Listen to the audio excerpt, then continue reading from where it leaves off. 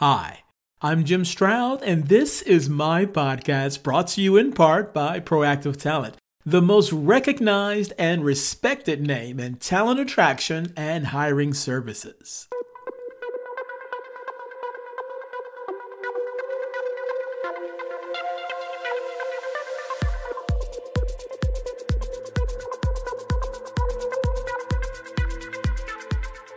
President Trump has unveiled guidelines for opening up America again, a three-phased approach based on the advice of public health experts. These steps will help state and local officials when reopening their economies, getting people back to work, and continuing to protect American lives. This is good news, especially if you are a small business owner who has grappled with making payroll, avoiding layoffs, and shutting your business down altogether. For the American worker, it is also a good thing and also a curious thing. Leaving the virtual workspace to return to the office will not be business as usual for those who do return to the office. I'll share some changes I've noticed happening now and a few predictions on what will likely happen next after this word from my sponsor. Recruitment marketing, as compared to maybe employer branding, is all about getting your message and your story in front of the right audience. It's a lot to manage, and what Proactive Talent does for our clients is we help centralize so you have one partner, one vendor to help you manage all those relationships. And not only that, we help you track the effectiveness of every media dollar you spend on hiring so that you know in real time that you're getting the greatest ROI for your marketing investment to attract great talent into your company. We help our clients with recruitment marketing in a couple ways. One is in recruitment marketing strategy.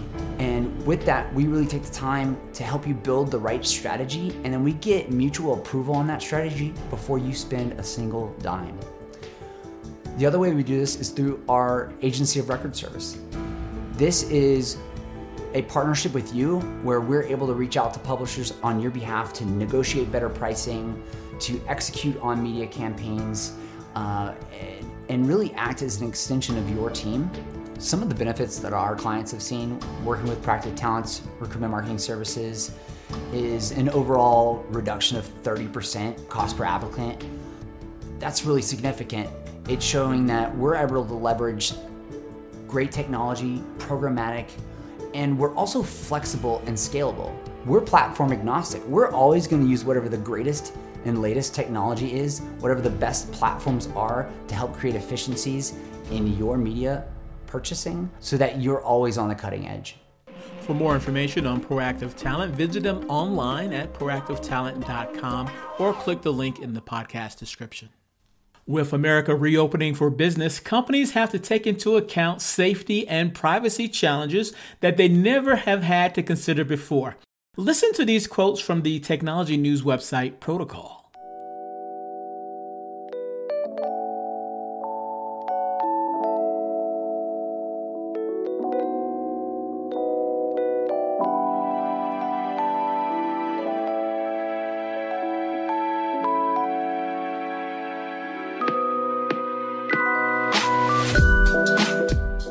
As companies evaluate how to safely go back to work in anticipation of the day when government lockdowns lift, they are navigating an array of challenges. Executives are talking about restricting the number of employees on site, perhaps by staggering shifts. They're looking to support workers through benefits like childcare. Real estate firms that pioneered 6-foot offices in China are coaching U.S. companies on spreading out workspaces. Ford is experimenting with wearable technology like bracelets to buzz workers when they get too close. And at the center of this planning is the most potentially difficult element: testing and tracking the virus.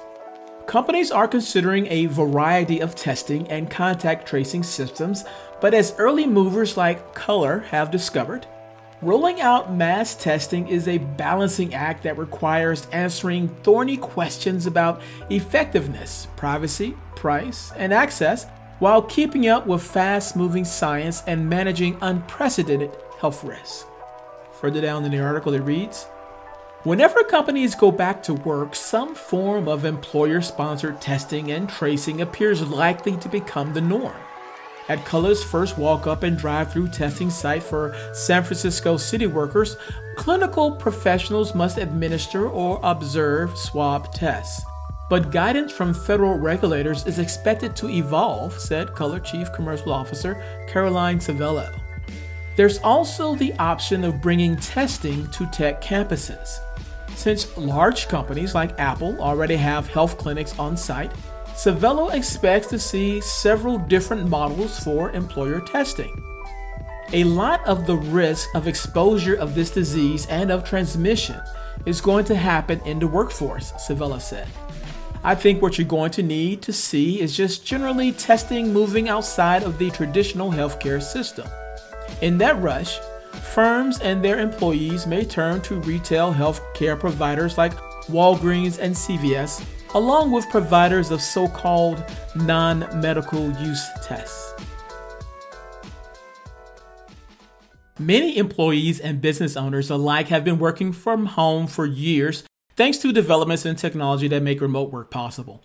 For a growing number of Americans, this is the norm. Now, amid the recent COVID-19 outbreak, most companies and their workers are following suit, raising two questions. The first, is this working arrangement a productive one? And second, if it is productive, do we really need an office? Well, to answer the first question, is this working arrangement a productive one? A 2019 survey by Airtasker says yes. Researchers polled 1,004 full-time employees throughout the United States about their productivity, their commutes, and other facets of their lives. Among that group were 505 people who worked remotely.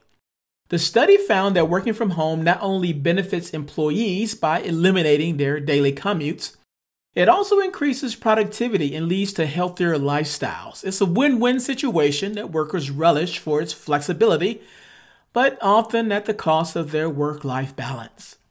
Now, as for the second question, do we really need an office? Well, on that, the jury is still out. Some people say yes, and that the office of the future will have new amenities like touchless elevators and one-way foot traffic. Listen to this clip from CNBC News, which goes into a bit more detail. Hey, Kelly, your office may look like our office right now. Look at the video. It's mostly empty. Designers used to build in around 200 square foot per employee of total office space. That has fallen in half, and expect that number to go back up as designers are already running programs to help clients de-densify the office space. And speaking of office space, expect the return of the high-walled cubicle made famous in that film, though without the clutter, so cleaning crews can come in every night and spray down surfaces. Longer term, the new office may have touchless elevators, one-way foot traffic, and voice command toilet stalls. And I think some of the ways our clients are also looking at achieving this is perhaps opening satellite offices so that they can have the same number of employees, but they're in two separate locations. But surveys show a lot of employees enjoy working from home, like me, and that will be part of the future as well. And I have one client here in the DC area that thinks 69% of their staff may continue to work from home. But that may be on a 2 or 3 day basis. But that's enough of a time that there's actually real estate implications.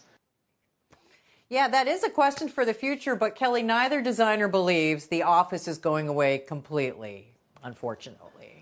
Jane, as soon as everyone comes back, I'm going home. But I heard Kevin O'Leary say the other day, he was looking across his portfolio companies, figured he could save a bunch of money by restricting office space by 20%. I definitely think this is happening, right?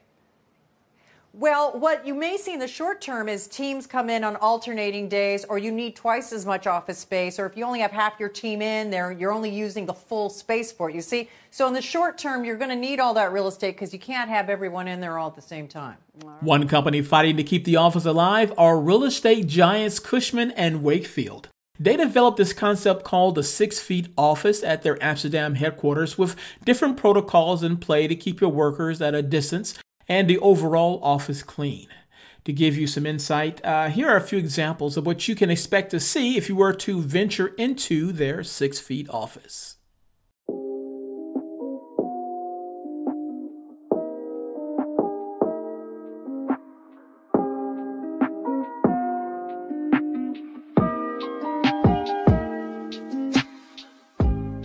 Imagine arrows on the floor that direct you to walk clockwise and only clockwise as you venture around the office.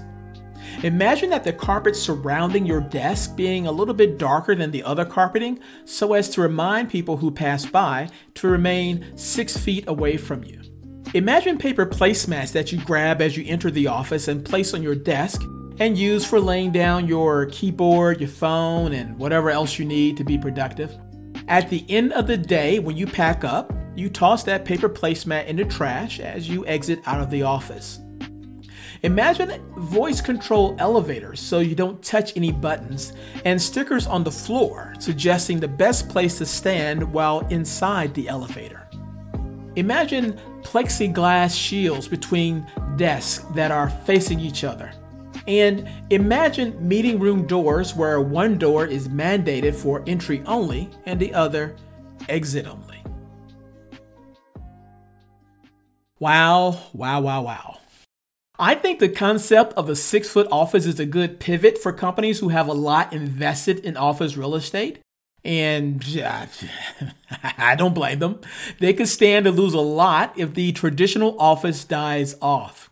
That being said, I think the 6-foot office is a useful campaign for now, but it will eventually fade away when the pandemic fades away.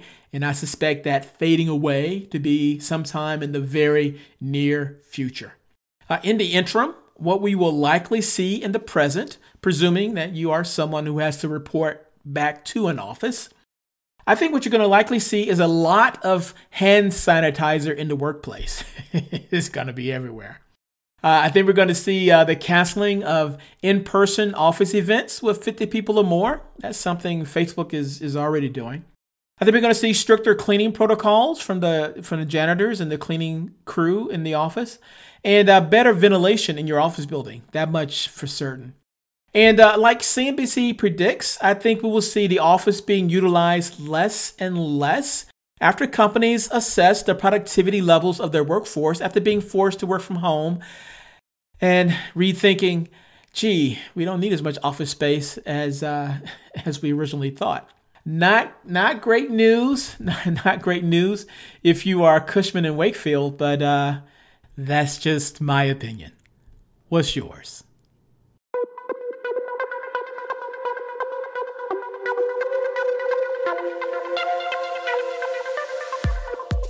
If you love what you heard, hate what you heard, or don't know what you just heard, I want to know about it. You can leave a comment concerning this podcast on my website at www.jimstroud.com. In addition to finding source material and related information for this podcast episode, you'll find other goodies that I hope will make you smile. And if you have not already, please subscribe to my website. Your continued support keeps this podcast train chugging down the track.